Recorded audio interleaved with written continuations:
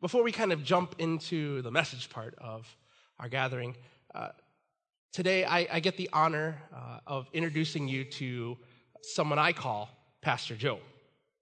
Pastor Joe and his wife Lois, this is a picture of them. Now, though he might look like a lot of 84-year-olds that you know, I'm almost certain that no one here knows who this man is. Does anyone know who this man is? Anybody? No? Okay, all right. Well, I get to tell you about Pastor Joe. I spoke on the phone with Pastor Joe about a year ago after not having heard from him for almost 32 years. And he told me a very heartwarming story that my mom used to tell me. But I always thought it was one of those stories that your parents kind of make up in their mind about you as a kid. Does any of your parents have like stories that they say like, yeah, when you were a kid you did this, and you're like, not really, that's probably not really true. And my mom used to tell me this story as a kid growing up that was validated by Pastor Joe. Now, Pastor Joe, he's a man of the cloth, so what he says has to be true, right? Right? No. Okay, never mind. But he told me, I was on the phone with him. I had reconnected with him. Long story made short. I reconnected with him, and he told me how every Sunday after church. Now, Pastor Joe was the pastor of the church that my family attended right after my parents became followers of Jesus. And almost every Sunday, he said, I would walk up the middle aisle, past these white pews. It was a Church of the Brethren. It was an old country church. It was typical. Actually, if you look, Hagerstown Church of the Brethren in Google, it's brick, has a white steeple. I mean, it is about as old school church as you can think of. And he said I would walk down the middle aisle, and I'd walk right up to him while he's, obviously talking to people, praying. And I'd walk up to him at this 5-6-year-old, and I'd go, Pastor Joe, when I grow up, one day, I'm going to be just like you. And, I don't say what I'm about to say to make it seem like I came from a hard life. Okay, I just want to admit that. I didn't have a real hard life. But the truth was I personally was a product of an unplanned pregnancy, born into a home of reluctant matrimony with stories of infidelity, abuse, and abandonment. And you could say, especially the early years of my life, was in desperate need of some kind of change, some kind of transformation. It's true that my parents did come to faith in Jesus when I was about 5 years old, and that's another story for another time. But when I tell my story of faith, when I tell people about the story, the narrative of how God led me to Him, I tell people I didn't grow up in a Christian home. I tell them I grew up in a home becoming like Christ.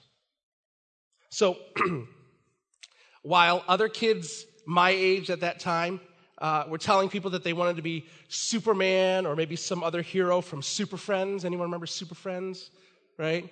Oh, right. Fighting impossible odds against evil. I only wanted one thing, evidently, as a 5-year-old. I wanted to be like that real-life superhero that came into my parents' life. And I didn't really know how he did it. And I didn't even really know that it wasn't him. But I knew that when he came onto the scene, things changed. My parents' lives were transformed. And in turn, my life was transformed forever. Fast forward, 1997, I'm a senior in high school, and I'm saying this prayer to God. I'm going, Lord, whatever you want to do with my life, you could have it.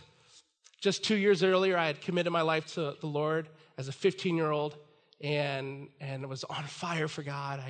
I just wanted to do whatever he wanted me to do, and I didn't know if I was good at anything at the time. I was just good at playing piano. And I said, Lord, I don't know how you could use that, but, I want to be used by you.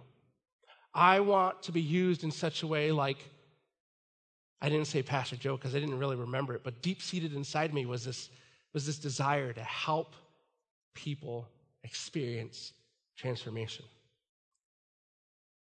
And so I entered into Bible college and with that hope of kind of finding my calling. And then almost a decade ago, I picked up a book entitled Transformational Church. I was employed at another church here in the area at the time and heard all about this book and that phrase, Transformational Church. I was like, ooh, I think I'm going to check this out. And within the first 8 pages of the book, I was gripped of what a vision of a church could and should be like. For instance, the authors of this book wrote, and I'm just going to read this because it's just so good. They wrote this: the power of the gospel changes everything. And by the way, some of you are going to go, now I know where he got all the stuff that he says like every single week, okay? It's nothing new, okay? Just want to let you know. The power of the gospel changes everything: lives, churches, and communities. Transformation is non-negotiable for the Christian church. We can't choose whether change will come or not, but we can choose whether to embrace it or resist it. God calls us to make a transformational impact on the world, not provide a carnival of frenetic activity for ourselves. We have churches filled with knowledgeable religious people not living on mission, wasting their time criticizing those who are. What we lack, keeping us from moving ruts and routines to transformation mission, is the clarity of focus that comes from finding the grace of God more enthralling and exciting than anything else. And where many churches desire to make a difference, and differences, I misspelled that. Transformational churches actually do. I read this and I was like, whoa. As a almost 30-year-old at the time of reading this, who had grown up in the church and spent most of his life at that time, his adult life in vocational ministry, something in me said, after I read that, I said, yes, I want to be part of that. I want to be part of a transformational church. So now it's 2020, and we're living in what many experts call the post-Christian culture. And while there are many things that are different than it was just 10 years ago, now that things are different than they were even 20 years ago or 30 years ago or even 100 years ago, there is still one thing that has not changed. And that is this: the kinds of churches that God is using to change lives are churches that are filled with people who, and listen, because of their posture of increasingly submitting all of life to Christ as Master and Savior, they are people who are day by day by day being renewed and being transformed. That has always been true. Whether it's been bands on a stage, liturgy, Stations of the Cross, no matter what it's been, lives have been changed when people who, because of their posture to increasingly submit all of life to Christ as Master and Savior, are people who are day by day being renewed and transformed, and therefore changed people, as we say, what? Changed people. So, question is though, why is transformation so important? Why are we spending this time at the beginning of the year talking about transformation? Well, David Fitch is an author. I will just say this. When I read from an author, it doesn't mean like I completely align with like every single one of their theological pretenses. I just know that sometimes people who do love Jesus, and even though I might not align with all their theological pretenses, actually have some really good things to say that are true. And so I'll just preface that. So if you're like, David Fitch, I'm going to go read all this stuff, and we could have a conversation over coffee of where I draw the line with him. But he's got some good stuff. And this book is a really great book. And he has this book called The Great Giveaway. It's subtitled Reclaiming the Mission of the Church from Big Business, Parachurch Organizations, Psychotherapy, Consumer Capitalism, and Other Modern Maladies. Now, that's a book I can get behind. That's why I picked it up, okay? Plus, it was also a friend of mine who was working on his doctorate at Fuller. This was his professor, and this was the textbook, and he was like, dude, you got to pick this up. It's mind-blowing. I'm like, all right, I'll buy it. And he said this in his book. He says this, the current post-Christian culture can only understand decisions for Christ as something significant if those decisions are tied to a narrative and being transformed by the gospel. Okay? So just in case if you're like, what you said before, can we get someone who's qualified? Okay, here's Dr. Fitch. He's telling you what's up. And today, we are living in this post-Christian culture. But the truth is that changed lives. God uses transformed lives to transform lives. Because at the end of the day, it is the power of the gospel that changes everything. So the question that I'm posing for us is this.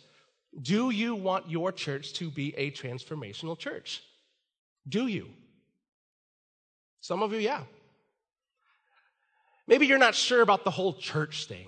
Well, let me ask you, the individual, do you want to live a transformed life? Do you hope that tomorrow you are more like Jesus than you were today?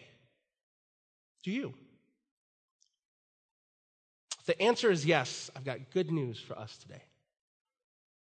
If the answer is no, like I said last week, come back for a study on prayer in a few weeks here. But over the last couple weeks, we've been looking at this portion of Scripture that is probably the most quoted when it comes to explaining what it means to experience spiritual transformation, Romans chapter 12. And if you have your whatever copy of the Scripture, I invite you to open up to there. We're going to be there. But for those who may not have been with us over the last couple of weeks, or for those who haven't taken an opportunity to take what you hear here on Sunday and then go home and study and maybe meditate and apply to your everyday rhythms. By the way, that's if you were to ever to ask me like, hey, Phil, what do you hope that we get out of this Sunday thing? Here's what I actually hope. I hope that you listen to the message, the monologue, whatever you want to call it, that you take some notes, and you'd go home and you'd look at the Scripture for yourself. And what's amazing is that some of the resources and knowledge that was only afforded to theologians is now on this cool new website called Google. And it's amazing. Like, you can just ask it a question, and then you can study for yourself what is being said here.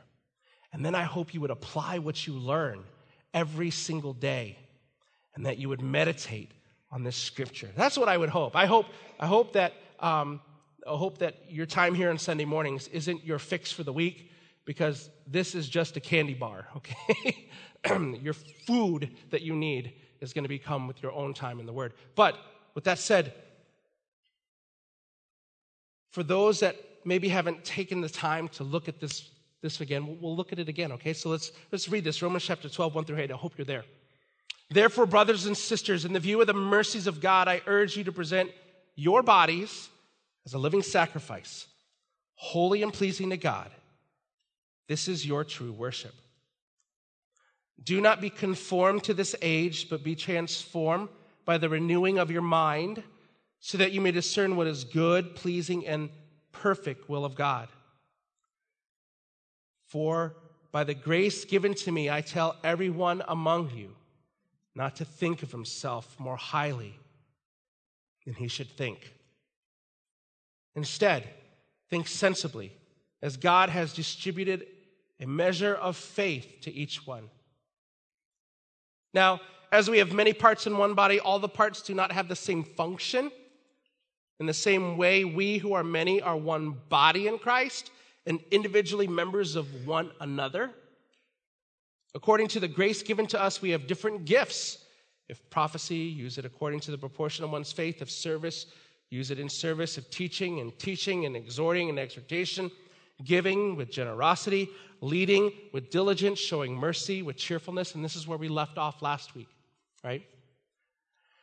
And so in week 1, we talked about the importance of transformation as we looked at verses 1 through 2 and the general understanding of what spiritual transformation and renewal looks like. And then we ended the message saying that we would talk about in the next couple weeks, I made an audacious thing. I said, we're going to talk about what I have personally witnessed as the 2 most impactful tools God uses to bring lasting change in a person's life.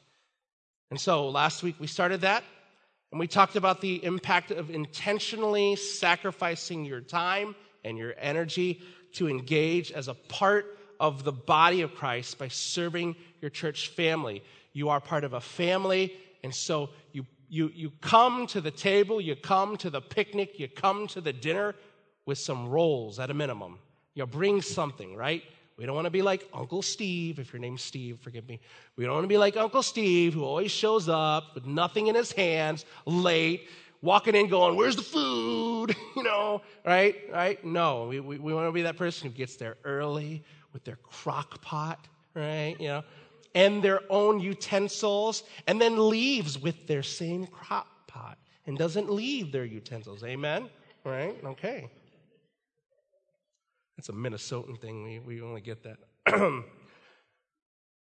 This, in fact, is how Paul was trying to explain how verses 1 and 2 practically plays itself out. Be transformed by the renewing of your mind. Okay, I know that sounds really high and lofty. Let me give you some examples. Serve one another. Use your giftings. Use what God has given you to better the lives, to lead each other towards love and good deeds and towards greater discipleship. Do that. And just like last week's example is an outflow where we left off from the previous week, the second most impactful tool that I have seen God use to bring lasting spiritual transformation in the life of a follower of Christ and in the life of a church as a whole is inspired in part what Paul writes here in Romans chapter 12, verses 9 through 10. And here's what he says. Let love be without hypocrisy. Detest evil. Cling to what is good. Love one another deeply as brothers and sisters. Outdo one another in showing honor. Widely regarded as the definitive commentary on the book of Romans, theologian Douglas Moo gives an insight about this section of Romans we are looking at, and he says this. He says, in urging that our love be genuine, Paul is warning about making our love a mere pretense, an outward display or emotion that does not conform to the nature of the God who is love and who has loved us. He goes on to say, after introducing all the exhortations in verses 9 through 21 with the call for sincere love, Paul now narrows his focus, admonishing Christians to be devoted. And there's that Greek word there, that philiostrogia. I don't know if that's how you say it. I just said it with confidence and you won't doubt me. To one another in brotherly love and Philadelphia. I can say that one. Both key terms in this exhortation, which share the philo stem, convey the sense of family relationships. Don't miss this. Paul here reflects that the early Christian understanding of the church was an extended family whose members, bound together in intimate fellowship, should exhibit towards one another a heartfelt and consistent concern. Okay, so what does that mean? Thanks for reading that. We could have done that ourselves, Phil. If we want to be transformed people, all part of a transformed church that is transforming lives of people within our circles of influence, Here's the thing. We have to start living life as family. Start living it as family, step by step. One step closer. One of my favorite pastors and highly regarded theologian, Tim Keller, wrote in his book, Center Church, he referenced this reality when he wrote this. If the Christian faith is to have any impact on culture, the time must come when it is widely known that secularism tends to make people selfish, while general religion and traditional morality make people tribal, concerned mainly for their own. But the Christian's gospel turns people away from both their selfishness and their self-righteousness to serve others in the way that Jesus gave himself for his enemies. That's crazy to think about, okay? Second, we must be a contrast community, a countercultural. The quality, distinctiveness, and beauty of our communal life must be a major part of our witness and mission to the world. This is why we, who call ourselves Clarity, define discipleship as reorienting your life to live it as family, together on mission with God. You've heard me say this over and over and over and over again. I think I even said it in the video. Discipleship is reorienting. That means you are going in a certain direction and you're going to change it. Oh, I kind of like the way my life is going. Okay, that's fine. You're just not into transformation. Well, it sounds kind of harsh. Okay, well then you read Romans 12, 1 through 10 and you tell me what it means. Okay? And we'll have a good coffee time and maybe we might agree to disagree. Listen, it's reorienting what? Your life to live it as family together on mission with God. And if you don't like that, maybe you can listen to what Jesus said when he taught this. I give you a new command. A new command doesn't sound new to us, but to the hearers it was. And maybe for some of us, we need to actually read this again so it can become new. Maybe with a different perspective, because maybe we've been living this out in not the way that Jesus wanted us to, and we've been living it out in just kind of our interpretation of what it should be. But maybe we should listen to this again. I give you a new command, Jesus says, love one another, just as I have loved you. Okay, Jesus, you got me on the love one another, but just as I have loved you, oh my goodness. And for the disciples who saw Jesus, this is before he died, these words gave chills, gave them goose pimples, as I like to call it. Oh, we didn't know Jesus was going to love us so much he was going to die for us. That's a game changer. And that's why all the apostles were martyred except for one who was exiled. By this, everyone will know that you are my disciples. If you what? Love what? One another. There's a problem, though. There's a problem. Now, I'm going to read a lot to you today from some other people, because I've talked about communities before from my own opinions and just scripture and stuff, and I think that's been helpful, but sometimes I think it's helpful just to know that, like, is Phil on his crazy rocker with these communities, like, I don't go to other churches. They don't stress it as much. Well, I want to make a case. That's what I'm trying to do today. And so there is a guy by the name of Alan Hirsch. He is a foreknown missiologist, they call them. He's regarded as as the leader of what is known as the missional church movement, something we're a fan of. And in his book, Forgotten Way, he addresses a problem that many of us face from actually living life as family. He says it in a way that I think might give us some ahas, and it's not meant to give you excuse, but it's definitely meant to help us pinpoint where we need to sacrifice and give up to God what we've been idolizing. And he says this. It's kind of long, so I'll just read it and then it'll be on the screen. I came to the conclusion that there must be something about middle-class culture that seems to run contrary to authentic gospel values. I lost some of you there already. Or perhaps we can just say that middle-class culture seems to contain elements that eventually act to attenuate the demands of what it means to follow Jesus' discipleship in our lives. In other words, our own middle-class culture can function like an enemy within. And this is not to make a statement about middle-class people per se. I, myself, am from a very middle-class family, but rather to isolate some of the values and assumptions that seem to just come along as part of the deal. We need to be especially aware of cultural values that we take for granted because we cannot easily see them. Middle class involves a preoccupation with safety and security, developed mostly in pursuit of what seems to be best for our children. This focus is understandable as long as it does not become obsessive. But when these impulses of middle-class culture fuse with consumerism, as they most often do, we can add the obsession with comfort and convenience to the list. We have moved from the missional idea of me for the community and the community for the world to a more consumptive, the community for me.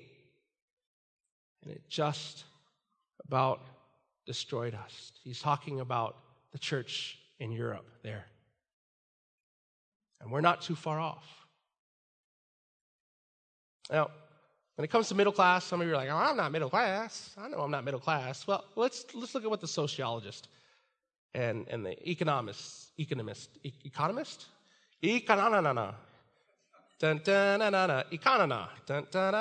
right. What do they say is the middle class? Well, Pew Research is one of these people, and they define the middle class as the 60% who fit between the 20% of the poorest and the wealthiest 20%, which here in America comes out to be about $46,000 to $141,000 per household. Now, I'm not going to make you give a show of hands, but I know most of you. And being a church that gathers here in Brooklyn Park, Minnesota, where the estimated median household income in 2017 was $71,000. Now, some of you, I say that, and you think you're poor, and you just realized you make a lot more than that. So, stop. Maybe your issue isn't that you don't make enough money. Maybe it's you spend too much. But anyways, that's a different message. The chances are that we are a middle class is highly likely, okay? Sorry, I have my boxing gloves on today. Is everyone okay? You still love me? I love you guys. I hope you know that. So in other words, the very life that many of us have worked so hard to build can actually be a stumbling block from us experience the kind of transformational power that comes from aligning the rhythms and decisions of our lives with God's standards. The fact that you are who you are, everything that you've worked for, that you went to school for, everything that you've put an application for, everything that you've done, you've worked so hard for, it could actually keep you from attaining the type of discipleship, Christ-centered life that I know you want. And if we're going to learn to love one another without hypocrisy, then we are going to have to recognize how the culture makes living a transformed life inconvenient. Again, from The Great Giveaway, David Fitch writes this: because evangelicals articulate salvation in such individualistic terms, and because modern science and individual reason can carry such authority for evangelicals, we do not need the body of Christ for daily, victorious Christian existence. In some ways, frankly, we could do without it. We don't need the church to live salvation because we have personal salvation augmented by reason, science, and immediate charismatic experience. I had a dream, and Jesus speaks to me.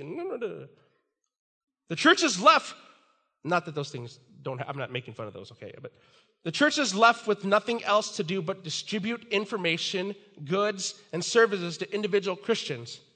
And so for evangelicals, the church is, in essence, left to be a sideshow to what God is doing for, in, and through individuals. And because of our modernism, we no longer have need for the church to be the social manifestation of his lordship, where he reigns over the powers of sin and of evil and of death, the very inbreaking of the kingdom of God. What a sad reality.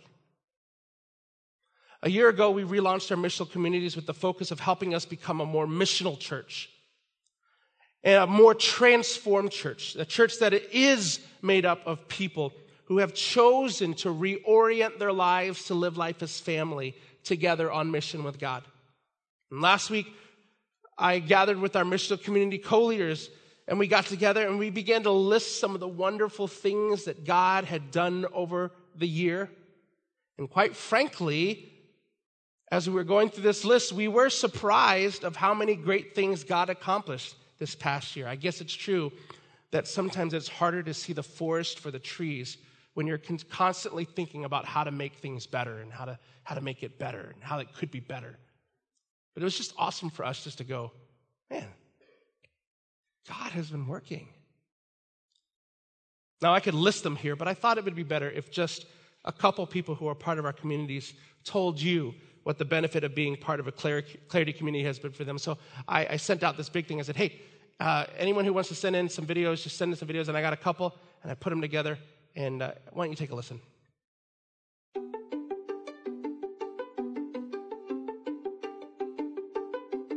Hey, Pastor Phil, I'm sending this to you because I chose what impact has a Clarity community had on me.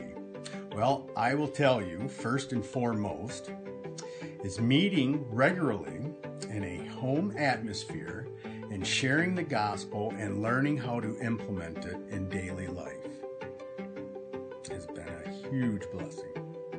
2, hearing the issues that arise in life, share them, pray for them, and then hear about the outcomes. And 3rd, being welcomed with open arms always, and come as you are, no judgments. Why do I belong to Clarity Community? I belong to Clarity Community because it has allowed me to make deeper connections with those people that attend our church and build relationships and be a place where I can share in my struggles and ask people to pray for me and others and build relationships, much like you would with your blood family. It's now given me a extended family that I can grow and learn and become more spiritually mature, much more so than if I just attended church. It has allowed me to break that barrier of awkwardness and really connect with people who I have learned to, or not learned to, but have grown to love and care for like my own family. These people that go to community are people that I communicate regularly with, that I do things with outside of community, that I'm so happy are in my life and my family's life and my children's life. And I can't even, I don't even have the words for what impact it's made on my life. It has taken me from somebody who decided to turn my life back to Jesus to somebody that is now turned my life back to Jesus and is growing in faith and spiritual maturity and just walk in God's path with all these other people alongside me. It's amazing. Thanks, Travis and Jess, for doing that. Here's something I'll just put out there. Reorganizing your life to live it as family in community with others personally. You might have a different story. I get it. Reorganizing your life to live in community with others is something I have seen 100% of the time directly influence the direction and the motivation. The direction and the motivation. Let me say that again. The direction and the motivation towards living a transformed life. 100% of the time. 100% of the time. And when people pull away from community, I can almost, with 100% certainty, begin to write a storyline of what will happen to their lives. They might not turn away from Jesus. But the direction and the motivation to live a transformed life begins to take a second seat to the other aspirations of what a suburban middle-class person is hoping to accomplish in life. And so, what am I asking you guys? I'm asking every one of you to take a step towards reorganizing your life as family. In other words, if you've never been to a community, I'd like for you to try it once. Just once. If you've been before but you don't come regularly, would you make a commitment for a year? If you've been part of a community for a while, maybe it's time for you to maybe pray about hosting a community. Or even inquiring about what it would mean to be a co-leader. Now, I know some of you have been involved in community, whether it's here with us or it's a previous church, and I know it didn't go well. I know that. I've talked to many of you before, but listen, many of you have had haircuts, right? Some of you have had haircuts, right? Haircuts, right? Anyone ever had a haircut that didn't go really well? Yeah. Do you still get your haircut? Yeah, you do. Yeah, you do. Okay. Maybe you're a person that's like, no, I am forever scarred. I don't get my haircut. Okay. Have you ever eaten pizza? Have you ever had a bad pizza? Those are my children. Forgive me. If you had a bad slice of pizza, did that stop you from eating pizza? No. And I don't want you to give up on community just because you had one bad experience. God will not accomplish all that he wants in you and through you until you resist the feeling of inconvenience that community costs. It's going to cost you. In fact, I want you to get strategically inconvenient. I want you to join a community. More importantly, God will not accomplish all that he wants in and through this church if we don't figure out how to live life as family. I'm 100% sure that. That's because you are his church. And God wants you to be a part of how he transforms the world. C.S. Lewis writes this: the church exists for nothing else but to draw men into Christ and to make them little Christs. If they are not doing that, all cathedrals, clergy, missions, sermons, even the Bible itself are simply a waste of time. God became man for no other purpose. It is even doubtful, whether the whole universe was created for any other purpose. In just a moment, band's going to come up, and actually they're going to make their way now, and they're going to lead us in worship. They're going to sing a song entitled Good, Good Father. And this idea that God is our Father is nothing new. In fact, you can be someone who's never been to church before, and you know about the Lord's Prayer that begins with what? Our Father. Our Father. The question is, have you allowed that reality of God being your Father to motivate and move you towards living like someone who's part of God's family? That's the question. Sometimes our Father is a title, and we don't recognize that it's a reality. Like, he's your Father, and you're his kids. You've been adopted. You weren't supposed to. In fact, everything about you made you unqualified. But God looked at you and said, come on in anyways. Day by day, I will make you more and more like my Son. And the question is, have you allowed the reality of God as your Father to motivate and move you towards living like someone who's part of God's family? That's the question. And so I hope that as we worship today, I pray that each one of us would come again to grips with the wonderful realities of what it means to be a child of God and then begin to reorient our lives in what may feel for some as a strategic inconvenience. Not to earn God's favor or to gain salvation, let's just be clear about that, but so that we could align our lives in the way that God promised to renew and transform us.